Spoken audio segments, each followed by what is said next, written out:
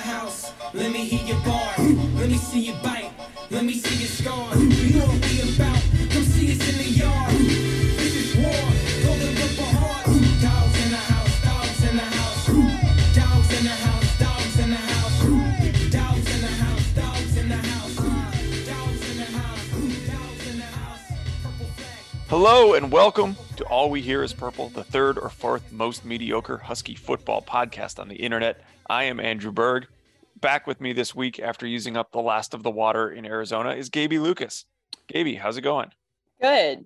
Wait, what about Arizona? I don't know.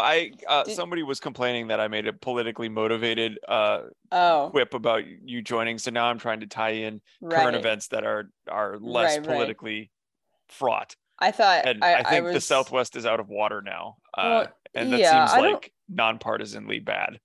I don't know why anyone. Maybe if you're like somebody who's of an age where you're going to be dead in 30 years, you don't really have to think about this. But I can't imagine moving to like Arizona right now.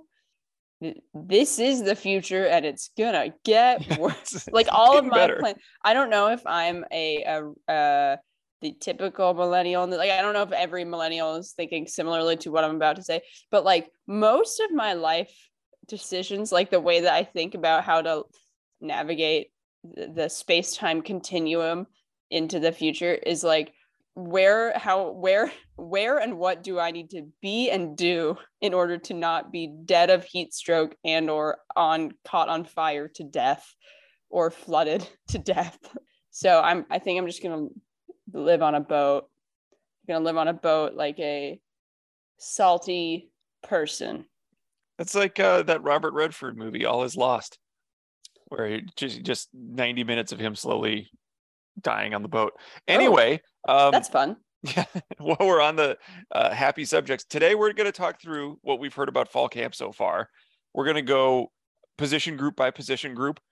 We're going to do a highly analytical and objective observation of just giving our vibes check on each position group. I will say before we get into the start of the actual positions, it's been interesting that we heard at the start of, well, I guess Kalen DeBoer's tenure, that they were going to treat the depth chart as an open competition, which is a cliche. And coaches say that every camp, no matter what. They always try to, encourage competition. And this time it seems like they meant it. Like there have been a handful of names, and we'll talk through them as we go, that did not seem like they were in the mix for starting spots, even as recently as spring practices. And now they look like they might be on top of the depth chart. So that's odd and interesting and has to be a good thing. Like if they're supplanting incumbents who didn't play well and they're playing better, that can't be bad, right? I do like that you're like, that's so weird. Like a coach doing what they said they were going to do. What kind of game is that? Well, I always take it as saying, no, you're right. You're right. Depth chart is an open competition is a motivational technique, not a statement of fact. Yeah, no, you're completely correct. Yeah. and they seem to have done it. And we'll talk about the guys as we go. But one of those spots, we'll start with the quarterback. It's the highest profile. It's the most important position. And it's also one where we don't really know anything, which is odd. Christian Capel wrote about this in his most recent practice notebook, that he seemed to think that Michael Penix has been the most consistent, but not necessarily the most dynamic of the quarterbacks. And there's nothing from the division of reps or how they've been allocated with different parts of the roster to indicate anybody being ahead of the rest of the group. So I don't know. What are your thoughts right now on the quarterback competition and where you think it's going to end up? A couple thoughts. One, the fact that he's dividing it up, at least up until this point, where it's like one guy gets the vast majority of the reps with the ones every day, and they just kind of rotate based on day instead of based on, like session in one practice. The first day or two that they were doing that, I'm like, oh, this is odd. But then the more I thought about it, I'm like, this should be a standard practice. Like that should be a standard practice across the country, because when you think about like how people get better, like it's by having consistent reps and like within a time period where you're actively building on that in that moment, instead of when you're breaking it up like they do in most football programs and at UW, including UW up until this administration. When you think about like how that is conducive to players being able to build on what they're seeing and doing, it totally makes more sense to do what Kalen DeBoer's doing. And that's not me being like, Kalen DeBoer's a genius, we're going to win everything. But it is. We'll get to that later. Yeah. Well, I mean, he is obviously, but so I do just enjoy him doing that process differently. I'm sure he's not the only coach to do that.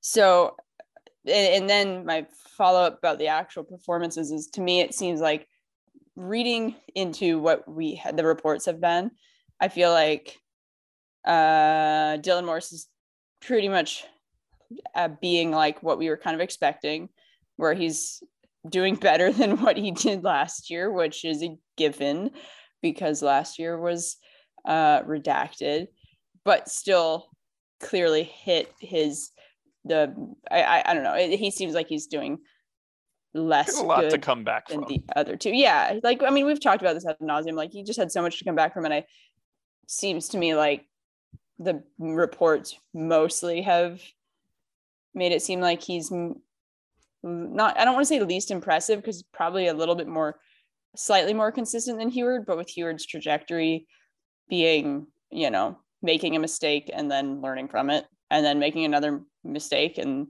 maybe another, and then, because that's how progress is made. Early last week, I think, where it was like, oh, Heward threw a really shitty interception and then he followed it up with 3 touchdowns. And like, I feel like that in the end is probably between Penix and Heward, which I don't think I'm saying anything novel, but we just needed to see that. I think going into spring or going into fall, everyone probably say that, but I think a lot of that would be wishful thinking when we said that. And I think a lot of it mostly comes down to probably the next week or so of like seeing if Heward, obviously the media doesn't get to watch the next week of practices, or so who knows what it will be, but behind closed doors, I feel like he could win it if he shows the ability to kind of have that short memory along with learning, and building on, I kind of almost want to call it like a dialectic of like his own. I mean, usually you talk about dialectics in terms of like intellectual movements and like how groups of people think and all that. But I feel like that's kind of, it's the same process as far as your own personal and individual growth and skills. And so in young quarterbacks, like, I don't really care if he throws an interception. Obviously if by the end of the fall camp, he's still chucking interceptions and not, and doing the same mistakes consistently, then like, yeah, obviously you're going to play Penix. And I think for what it's worth, it sounds like Penix has been, like maybe not as dynamic, but has that very high floor that is. Yeah.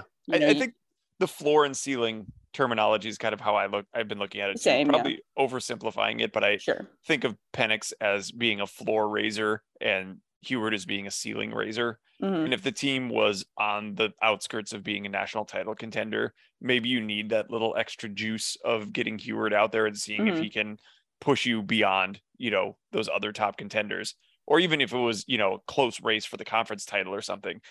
I don't know if the team's goals are necessarily, I think that we may be in the cycle where the coaching staff wants to establish that they can be competitive and they can be one of the better teams in the conference. Yeah, definitely. Put together a winning record, bounce back from where they were last year. Yeah. And doing that, you might opt more for the floor raising option of Penix. Yeah, definitely. But the fact that Heward is showing the high ceiling is exactly where you want him to be at this stage in his development. I mean, I guess where you'd want him to be is Trevor Lawrence at this point, but if it's not stagnant and he is showing the ability to get to his crazy talent, that's very positive, and I'm very excited about that. I know that in the NFL, for young quarterbacks, like rookie quarterbacks, the volume of interceptions is a predictor of future success, both because it means they're trusted enough to stay out there and do it a lot, but also because it shows like a willingness to take risks and lean into your talent.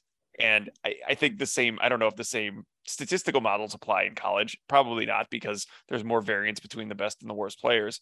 But I think the same principle applies to in Heward's case, where you want to see him doing the things that can result in high end success, not just kind of scraping by. Sure. I didn't know that statistical model applied to the NFL, but that totally makes sense. And I very much agree that I think that's, at least in theory, is is a very applicable to what you want to see from him, of just like, you can't have a young quarterback who's afraid to make mistakes. And obviously you don't want to play him while he's still making those mistakes in the process of learning to not make them. But yeah, the thing that I feel like you see this so often in the NFL, and I don't want to see this with him, of where pretty much these dudes get drafted by dog shit franchises. They're like thought of as the savior. They obviously make mistakes because they're like 21 years old and they're still learning everything. They're learning the speed, they're learning the playbook, the verbiage, like how to read an NFL defense. And then people are like, oh my God, they're so bad. And even sometimes the GMs like move on from them way too quickly, and they don't develop them because you're not allowing them to have like a process of getting better, which involves failing. And that's similar to what I feel like we're seeing from him, is that like you don't want to put him on a short leash, and you don't want to play him before he's ready, because of the fact that you kind of have to put a player when they are quarterback one on a short leash. So I do appreciate what the implication is of the reports of Huard's evolution, I should say, over the last few weeks. Yeah, and if our assumptions are off and he does win the job, even more encouraging. But I don't think the fact that I think we kind of went into this expecting Penix to have the inside track. Like, he wouldn't be coming here unless he had a really good chance to play. Yeah. But oh, sorry, go on. Yeah, taking that for what it's worth, if that somehow isn't how this story ends, even better for Huard. Makes me a little bit scared, but it would be exciting. Yeah. No, I think like I'm totally happy if Penix is like, if he's the starting quarterback in week one, I'm like, cool, great. That gives Huard, as long as he himself is patient and his family is patient, and he doesn't have people in his ear being like, you're awesome, you're better than that, go transfer. Then I think that could theoretically end up actually being the best case scenario for him, where he is able to pretty much take a year of just no pressure, or just working to make progress personally as like the true number two in a real functional offense. Yeah. So I think there's a scenario where Huard is quarterback one. I don't think that's super likely, but it could happen leading into this year, or where Penix wins it and Huard just gets the year to just solely work on getting better. And honestly, I'm okay with either of those scenarios, depending on what's best. Yeah, I agree with you wholeheartedly. Let's talk everybody. The natural progression here would be quarterback, running back, wide receiver, but I'm not going to do that. I'm going to go to the offensive line next. Okay. Yeah, really That's not too walk crazy. on the wild side. Talk about the offensive line.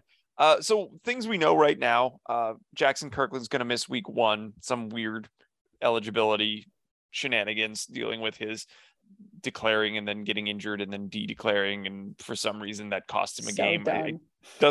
It has zero logic, but I mean, are we gonna get that worked up about the depth chart for Kent State? Like, if that was the thing that was gonna win or lose that game, we have other problems.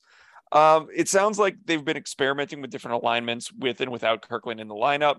The one thing that kind of jumped out to me is Rosengarten seemingly getting the bulk of the first team reps at right tackle ahead of Victor Kern and the rest of the incumbents who have played more than him, probably a little bit ahead of his development curve, which is very encouraging. Any thoughts on the rest of the offensive line, or Rosengarten seemingly kind of seizing the moment and becoming the best of that, or the earliest of that touted offensive line class to look like a potential starter? Yeah, I just think this is an example of like how great it is to, or like why it matters to, obviously to recruit well, but like why just having like a stable of players in any given like unit that can, where there's not any one clear guy, like having a multiple high talent players at every position, because I don't want to speak too soon, because like who knows who is best and how they're doing, but like if Roger Rosengarten beat out Kern legitimately and after, he's playing for 2 or a year and a half, realistically.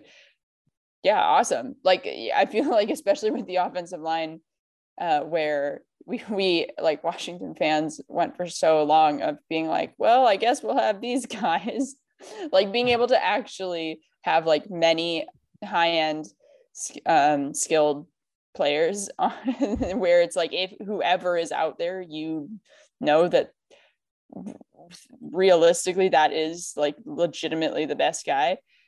That's important. And like, obviously it sucks that, who knows, like this is Scott Huff's year as a coach on the field, where like if the line isn't significantly better this year, like he's out of here. But I mean, the last few years, not this class necessarily, but from when was he hired? 2017. I think that's right. Yeah. After Strausser went to Indianapolis, or was fired and then went to Indianapolis. I like the one good thing is like, yeah, if it weren't for him, he is the reason why we have this whole, a lot of raw talent in the offensive line group. So that makes me happy, just as a sign of like, of just that being true. And then whether the performance works out, who knows? But it's been a very weird, like reputational roller coaster for Huff. It really has. I went back. I was doing some prep for one of the preseason preview pieces we were writing, and I was looking back at some of the old offensive line previews that we have written in past years. And it was funny how the first couple of years we talked about Huff being a good tactician and a good teacher and developer of talent, but questioning whether he could really recruit at a high level, and pointing to guys like Nick Harris and Trey Adams, who he developed from kind of middling recruits to NFL players. Wait, Trey Adams was a 4-star. Is that what people? A borderline 4-star, yeah, and he played right away. I think that was maybe the more. Yeah, but he played right away under Strausser. That's true. But that's because Strausser couldn't recruit shit. Okay, sorry, but we digress. The reputation pivoted 180 degrees to he has put together this great recruiting class, the 2020 offensive line class, which is now starting to bear fruit. But in the meantime, between 2020 and now, the offensive line has just played horribly, like better regarded players just doing much worse. And when you look at the rest of the team, you can kind of just be like, yeah, well, the coaching staff was just a mess. Like we just really missed, but they kept Huff. Like he is ultimately responsible for the offensive line. And you could say it's part of the larger offensive scheme that he'll do better with improved play calling, that, things like blitz pickups and being able to use the offensive lineman to pull more often and get out in space is part of the larger system. Oh, please God. But it's a little bit scary that it's the same guy. Yeah, totally. They brought back maybe not the worst unit on the team from last year, but the most underperforming one relative to what would appear to be their talent level. Yeah, definitely. So there's a lot. Like you said, he has a lot of pressure. There's a lot riding on that success of that position group this year.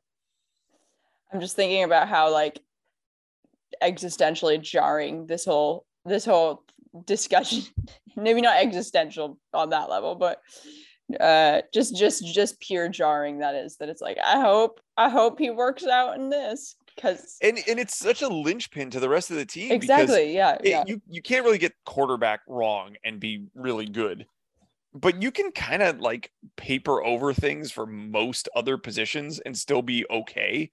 You can't really do that with the offensive line, and it's a lot of the same guys. Like we're very grateful that we got Henry Banavalu and Jackson Kirkland back after it looked like they were both going to be gone at the end of last year. So we're replacing 2 offensive linemen instead of 4.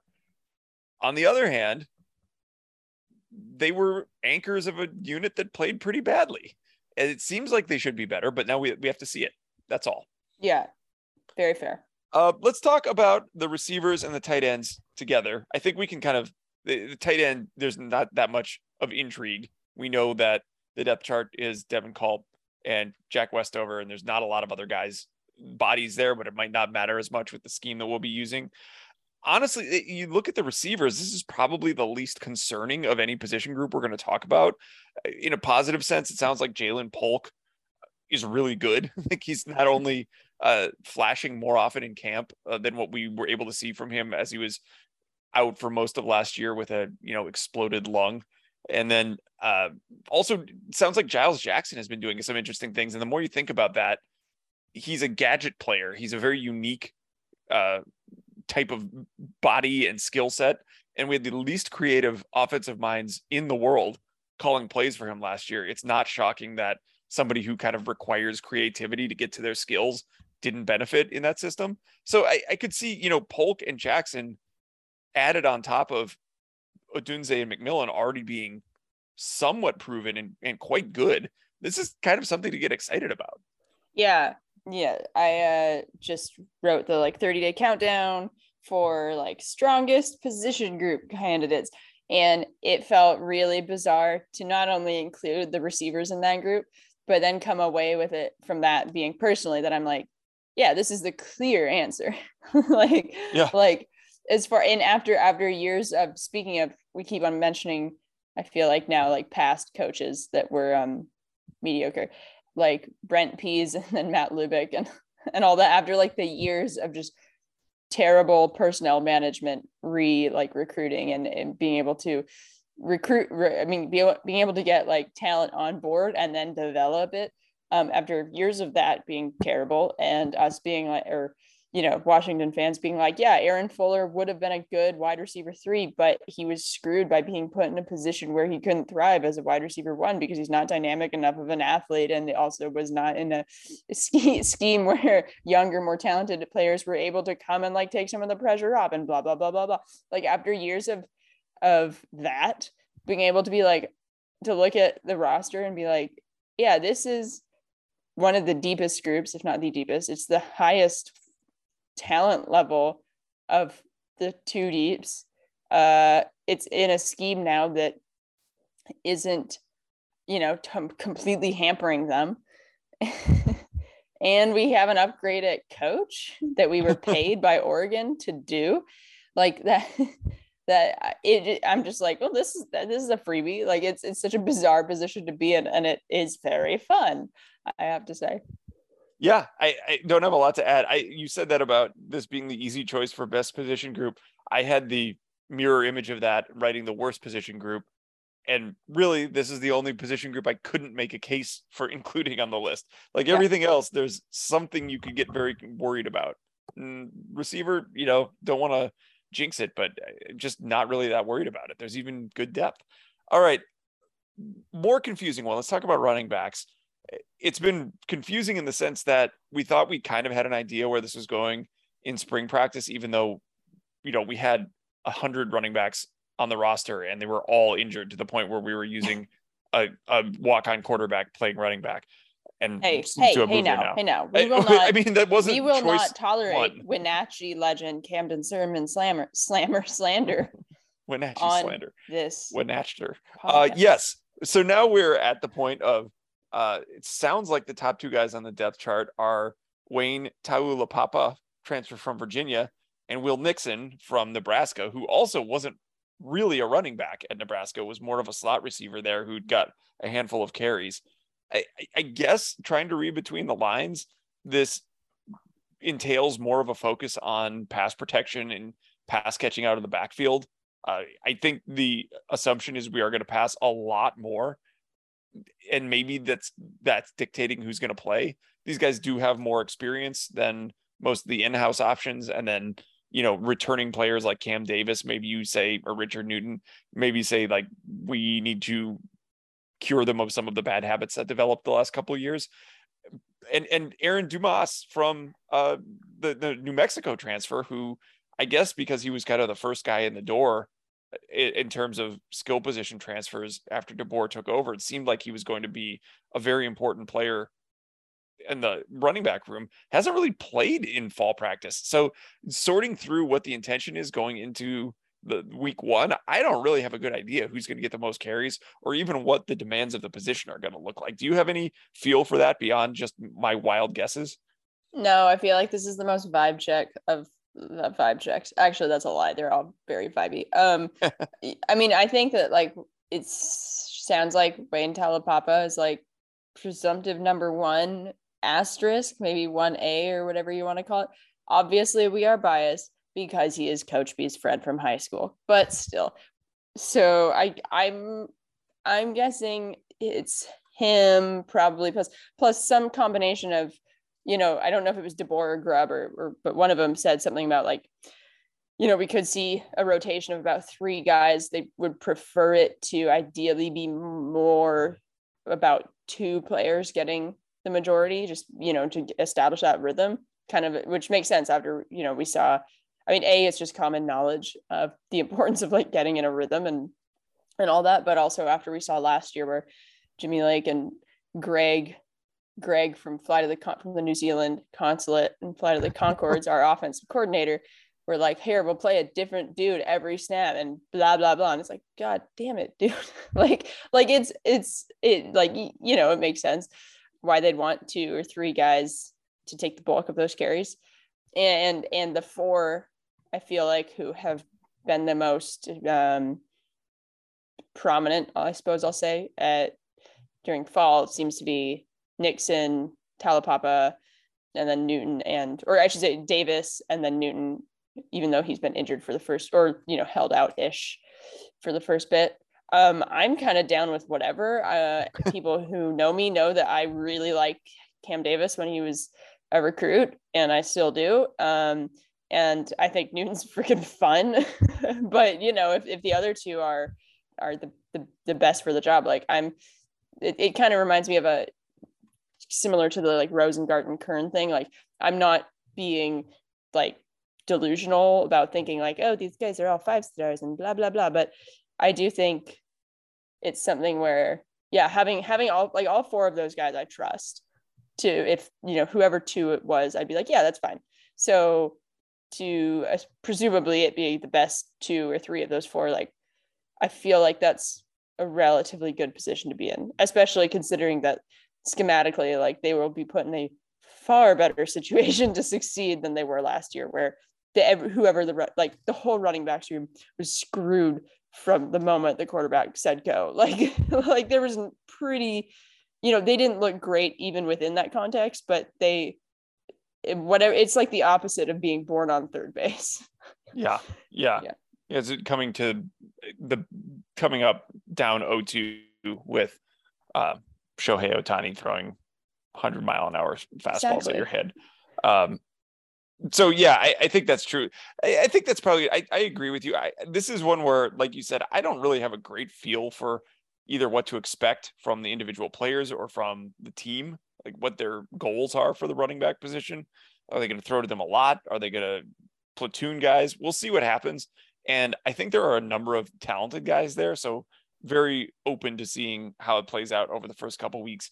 Very different from last year, where it was this feeling like, okay, I could see the potential of Cam Davis, but like, why are we just abandoning Sean McGrew right away? Like, never, then, gets yanked back onto the field a couple weeks later. Like, I don't see a version of that playing out where it's like inexplicable that somebody isn't playing over somebody else. They're just a bunch of talented guys, hopefully with complementary strengths. We'll find out about that one. Let's take a little break. We'll come back. We'll talk about the defensive position groups, keep vibing on those. So stick around and we will come back and talk about it a little bit more. Woo. Welcome back. We've talked through all the offensive position groups. We're going to work our way from the line of scrimmage backwards on defense. Start on the defensive line, interior defensive line in particular. I think this is not a mystery, but we kind of knew that Tuli Tuiasonoa is the guy on the interior defensive line, and we're trying to figure out who fits next to him there. Been a bunch of opportunities for Ulumu Ale, who now apparently weighs 333 pounds, a svelte, slender, athletic. Yeah. 333 pounds. But, even if it's not him, there are, 6 or 7 other interesting guys there, like Tuateli and Bandis and Pehopa, Tuna Ufi, all interesting players. This is a little bit of the echoes of the offensive line where you say, like, oh man, we got all these guys. They're highly rated recruits. They're really talented. You can definitely see how this would be a huge plus. And then you say, but it's the same unit as last year and they were bad. So I don't know, like, how do you sort that through? If you're more optimistic about it than me, I'm kind of in wait and see mode and hoping that Inoki Brechterfeld does enough on the defensive line coaching that it quickly improves the level of play for a bunch of the same guys. Yeah. I don't know why the way that you said bad made me laugh so much, but yeah, I'm a little bit, it kind of reminds me of like if all the receivers were nowhere near close to showing like genuine like realizing their at the college level, like what their high school rankings were.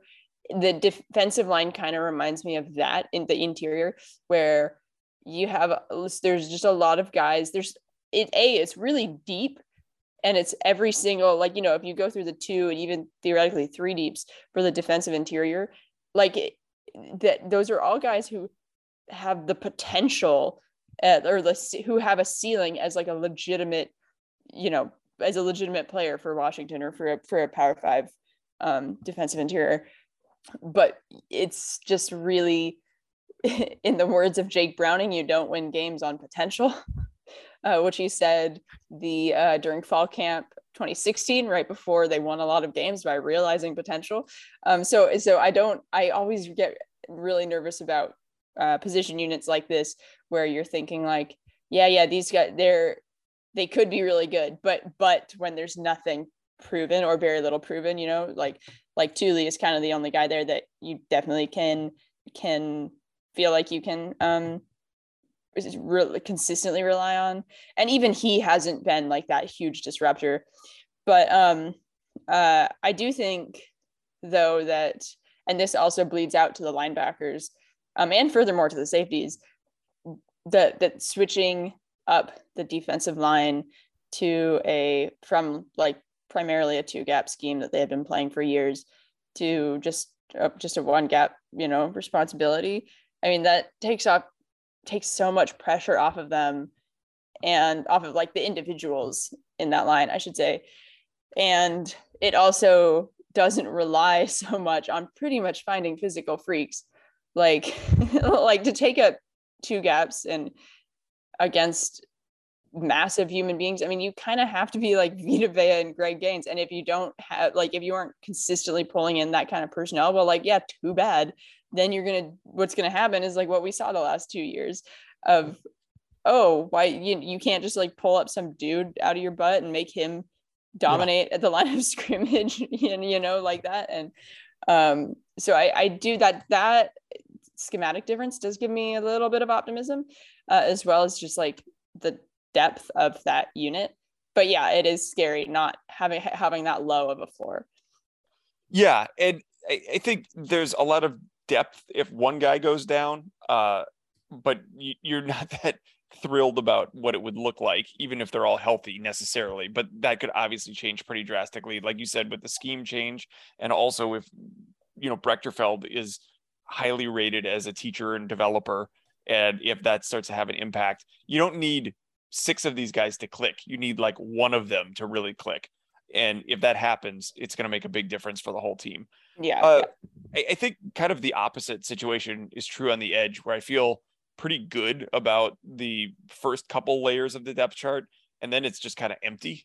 It's just not a lot of depth. Like, it's not hard to envision getting a true freshman or a redshirt freshman playing here who you wouldn't really anticipate getting playing time. But at the top of the depth chart, between everything that you've heard about Braylon Trice has just been phenomenal. Jeremiah Martin's been solid, and then ZTF coming back. Maybe the most interesting thing about this position group is ZTF getting a lot of reps with the second team, even though he's probably the best player on the team. I assume that this is some combination of working his way back to full strength and also focusing as more of a pass rush specialist, maybe not being in as consistently on running downs, which is fine. I mean, that's a real position, a edge pass rush specialist. Do you have any thoughts about ZTF, the non-starter, as it were? I think I'm kind of thinking of it almost as like, actually all of the defensive line, both the interior and the edge, I have like a couple hockey analogies. And I'm almost thinking of it like when you look at like Braylon Trice being paired up with Jeremiah Martin, and then ZTF probably with Smalls and all that, it almost kind of reminds me of like like in hockey, how in the defensive pairings, you'll take like a more offensively minded guy and then like a quote unquote stay at home defenseman who's a little bit more conservative kind of, and then to work that dynamic. I think you're mostly right that it is more of a like kind of working him back up, but it does feel a little bit like when you look at the skill set dynamics, like having Trice and Martin together, like they would almost be a pairing instead of just rotating all of the four, you know, those two, ZTF, probably Smalls, kind of at will. And I had another hockey analogy for the edge versus the defensive interior, but I don't think I'm going to use it because it involves our listeners having knowledge of the makeup of the Edmonton Oilers roster versus Seattle versus the Kraken, which I don't think we have any people from Northern Alberta listening to this, so I won't. Huge in Calgary, but just hasn't penetrated to Edmonton. Huge in Fort McMurray. I don't know. Maybe we have someone listening to this who tuned in for a Danielle Laurie interview from BC and just stuck around ever since. But no, yeah, my thing was that the edge kind of reminds me of Edmonton, where they have like really good top two lines, or 1.5 in our case. You know, Smalls has looked, from all reports, like pretty significantly better at practice, but that's you know, you always kind of take those reports with a grain of salt, the cliche of like, oh, so and so's flashed, but where you have like Trice and Martin you really trust, and ZTF you really trust, and then below that you don't really know, you know, if that position group were to get hit by injuries, you're like, that's really something you don't want, because below that you might be kind of screwed.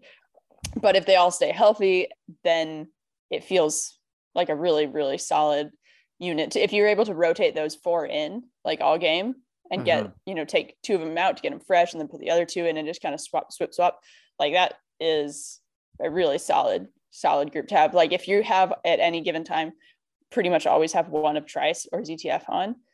Yeah. Hell yeah. that rules. Yeah, for sure.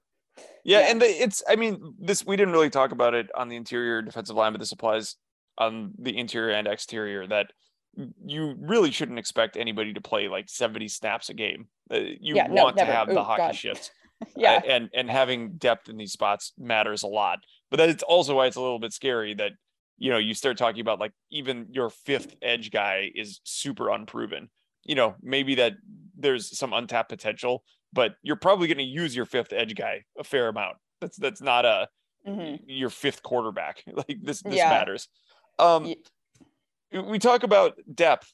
I think inside linebacker is the place where it's probably scariest. If you told me we were going into the season with Eddie Ulofoshio and Cam Bright as our starting middle linebackers and kind of worked our way from there, I'd be okay with that. The rest of the depth chart looks pretty good. Ulofoshio, we don't know when he's going to be back. He's still injured, probably going to be like half the season or more.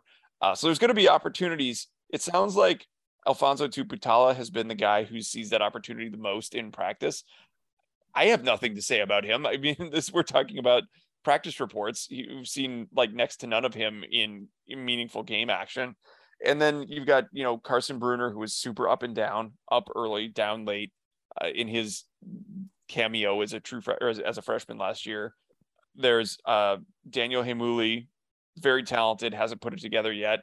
And then just, you know, Chris Mole, DeMario King, guys transferring from JUCO, smaller schools, just know very little about them. And that's, you know, penciling in the one guy as a relative sure thing is someone who's never played at UW before in Bright. So all the way across the board is just like, oh boy, this could be a trouble if it doesn't work well early. Yeah, it's definitely I definitely feel that. It is interesting that I do think Tuputala was somebody who, we don't know a whole lot. We can't like say anything definitive, I feel like, about where he'll, you know, his level that he's playing at, or that we saw him play at. But he was definitely somebody who I was very intrigued by, like when even though he was in more limited snaps, you know, last year, it was. And then when did he get injured? Like, or no, he came back halfway through the year, right? Yeah. re-injured himself. Did I he? don't remember Yeah. the whole time, but I know he was playing. He came back early from his first injury, and there were some concerns that he wasn't fully healthy, and then he got re-injured after that. So it's Yeah. yeah, Yeah. I will say, for what it's worth, like, I definitely feel better about this group than I have in the last few years, just based on getting Cam Brighton, and the fact that, like, we've seen obviously Carson Bruner did have some, he started off great and then ended up not so great. He was just up and down. But and then, having Tupatala in and stuff, and Chris Moll, who is quite undersized, fast, kind of, I feel like, I mean, I haven't watched that much of his tape, but the description is like very Ben Burkervin-ish. I do think partially just having just a little bit more depth with the transfer guys just makes me feel a little bit more comfortable about the floor, as well as the fact that, again, back to the defensive line, moving over to a one gap scheme, that makes me feel like, I already talked about it pretty much, that it or at least I talked about it in regards to the defensive line, but also the implications for that bleed out to the linebackers, where it's just easier to make a read when like, all right, this guy in front of me is covering this area, so I'll, where you have to go, and it's less, you just don't have to prepare for such a large area of the field, where if you're a guy who has trouble reading the play, that makes it exacerbates those issues. So I do feel like the schematics of that, plus having at least a slightly higher floor, it does alleviate some of my concerns, just as far as like how much this unit kind of bled everything dry in the past. Like, I'm like, all right, well, at least we know we're not going to completely be hemorrhaging from the middle linebackers, or at least, theoretically.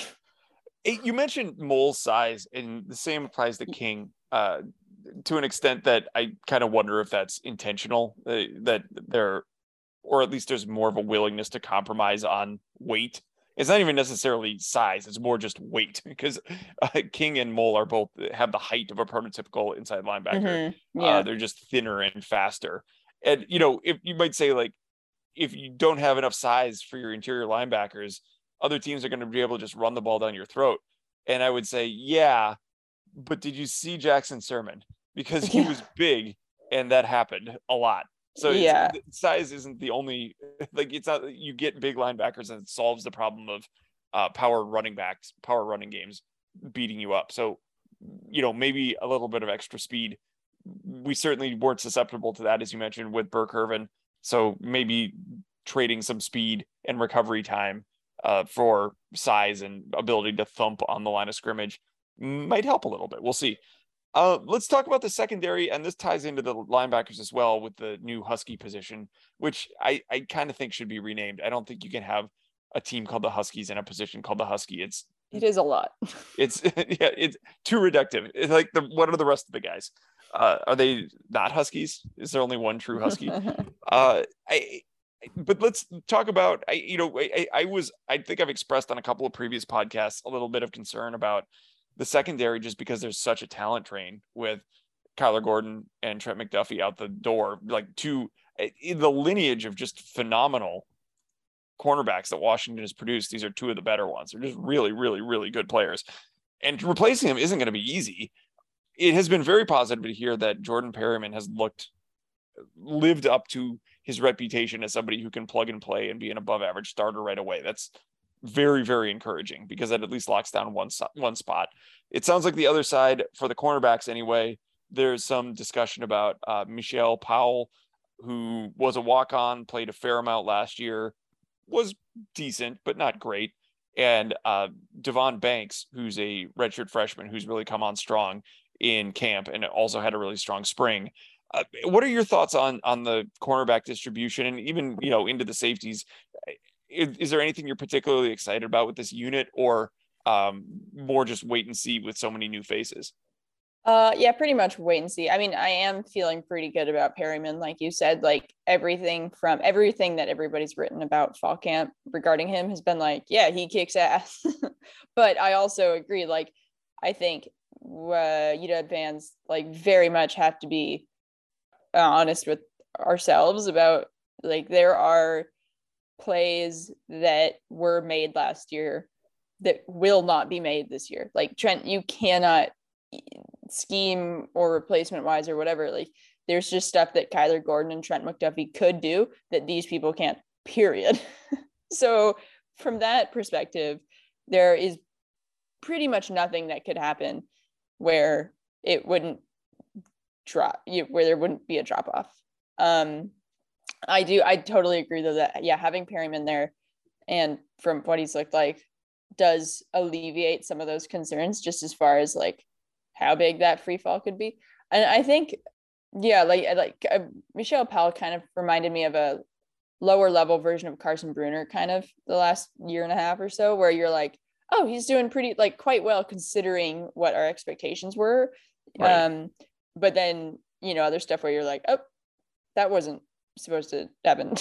Yeah. Yeah. You know? Very young walk on. Yeah, like, exactly. You're not going to just jump in and be an above average player. There Yeah. are going to be things you have to overcome along the way. And that doesn't mean Powell won't get there, but he's not there yet. Like Yeah. he was the third guy on the depth chart on a pretty mediocre team. Yeah. We can't just say like, yes, we're ready to go to the Rose Bowl with this guy. Sure. That's not an insult to him. That's just how the development trajectory goes.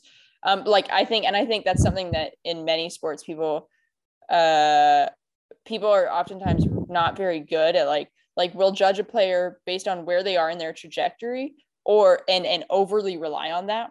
I think someone is like will overrate somebody based on how they have overperformed their, whether that's their ranking as a recruit or their draft position, if it's a professional North American sport. Or we will completely flip that around and be like, you know, say like a true freshman preferred walk-on, like sees the field too soon, you know, quote unquote too soon because they have outperformed people, but they're still not quite at a level where you want them to be on, like, say, if you're a championship team. And then people are like, oh, this guy sucks because he's, you know, and it's like, well, you kind of have to take both those things into consideration.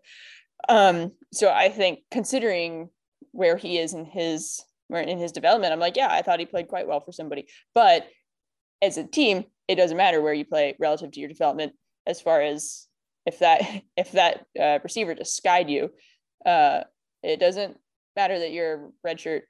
I guess is he now a redshirt sophomore? I think he's still a redshirt freshman with the COVID. I suppose that's true. Yeah, there needs to be an extra term for that. Like you got sixth-year freshman. Yeah, exactly.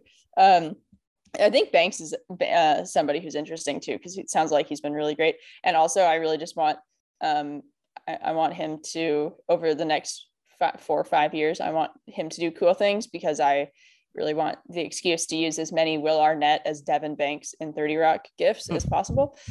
That's good. So personally, selfishly, and without any regard for the success of the team, I want that. Yeah. Also, I think he can be terrible as long as he's playing a lot. Yeah, I don't really care. Yeah.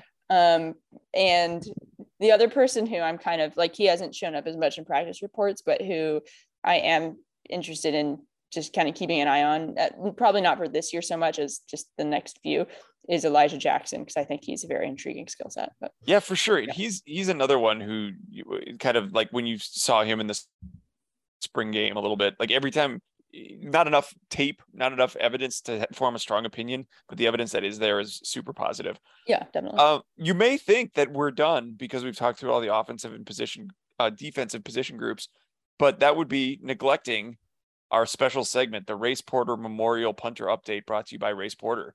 We got an update on new Race Porter Memorial punter Kevin Ryan from our producer Colin, who went to the practice that was open to the public last week, and said that Kevin Ryan had great hang time.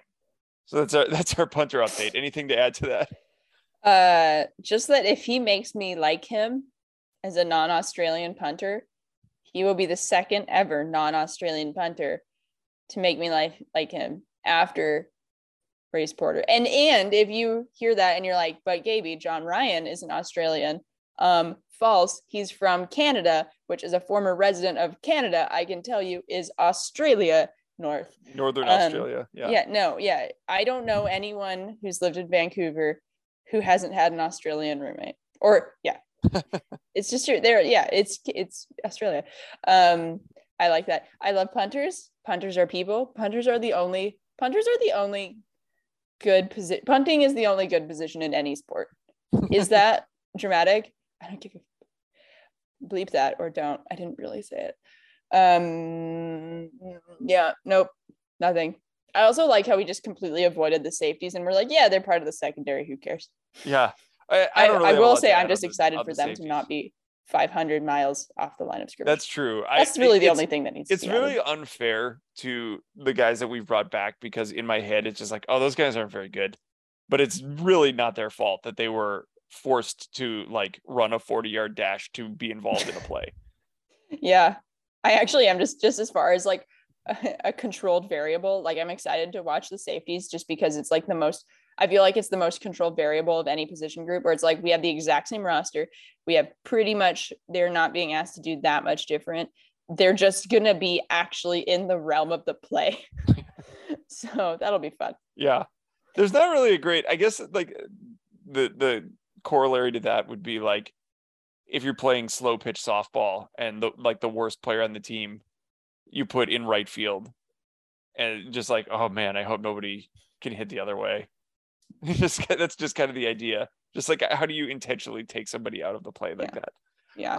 Jimmy Lake was galaxy braining it. Yeah, but they're not like trying to cover up somebody who doesn't belong on the team. These guys are talented players.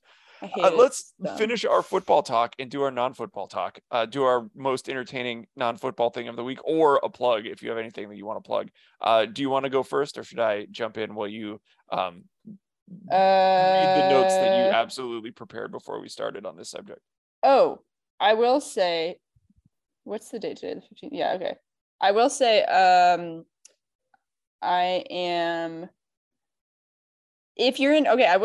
will plug something. If you're in Bellingham, Travis Nelson and Chase Myers run a really fun show at the Aslan Depot.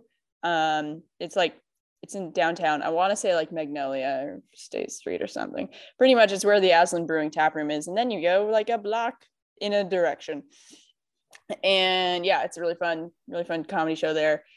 And the staff there rules. So I like them because they were cool because they gave us free beer. So if you're in Bellingham, go to that. As well, actually, you can find them on Twitter at, I don't remember. Wait, I'm going to figure that out. just you can find, Travis and Chase at, I don't think Chase is really he's on Twitter, but he's not really on it that often. At Travis is joking.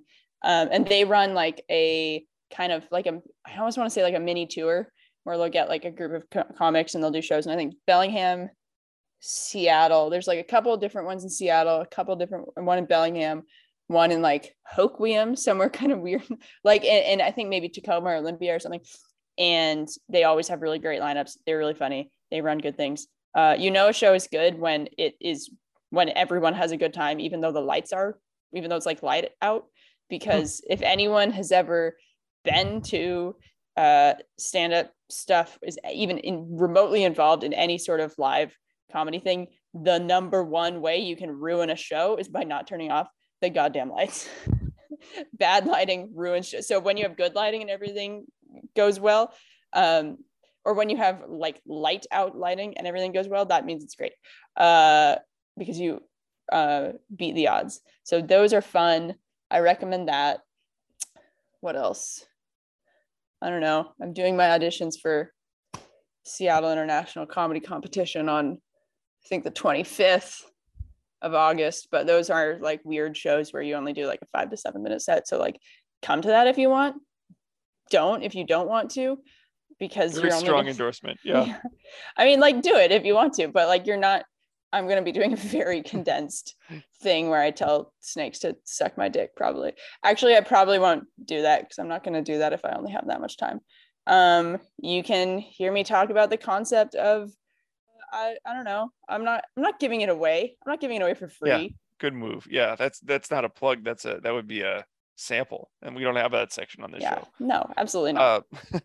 I don't have anything as exciting as that, but I did start watching the new David Simon. It's newish David Simon show on HBO called We Own This City.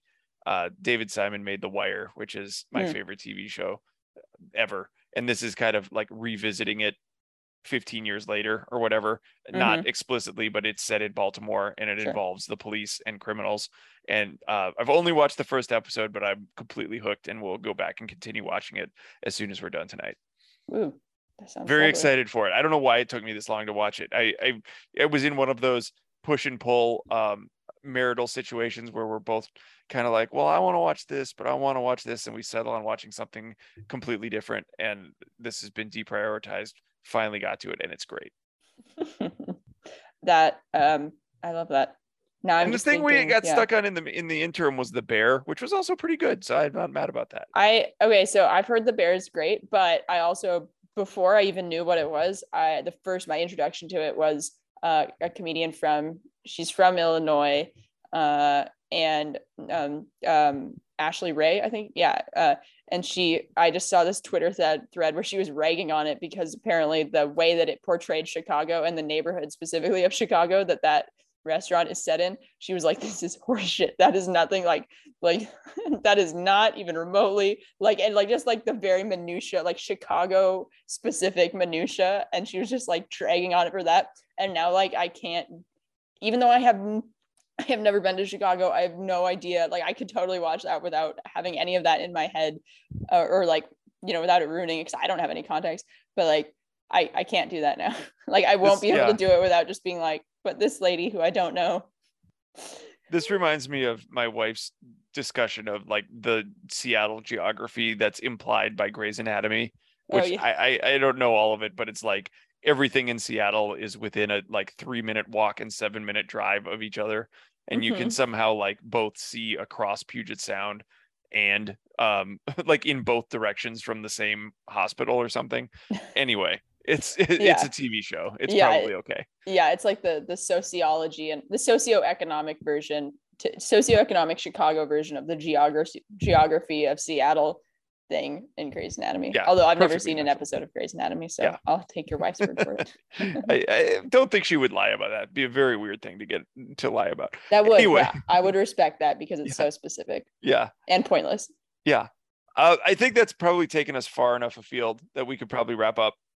So make sure you join us next time. We'll be back probably, if not sooner, than to preview week 1 against Kent State when we know a little bit more about what the lineups will actually be, and we can go into our super in-depth discussion of all of the strengths and weaknesses of Kent State's returning production.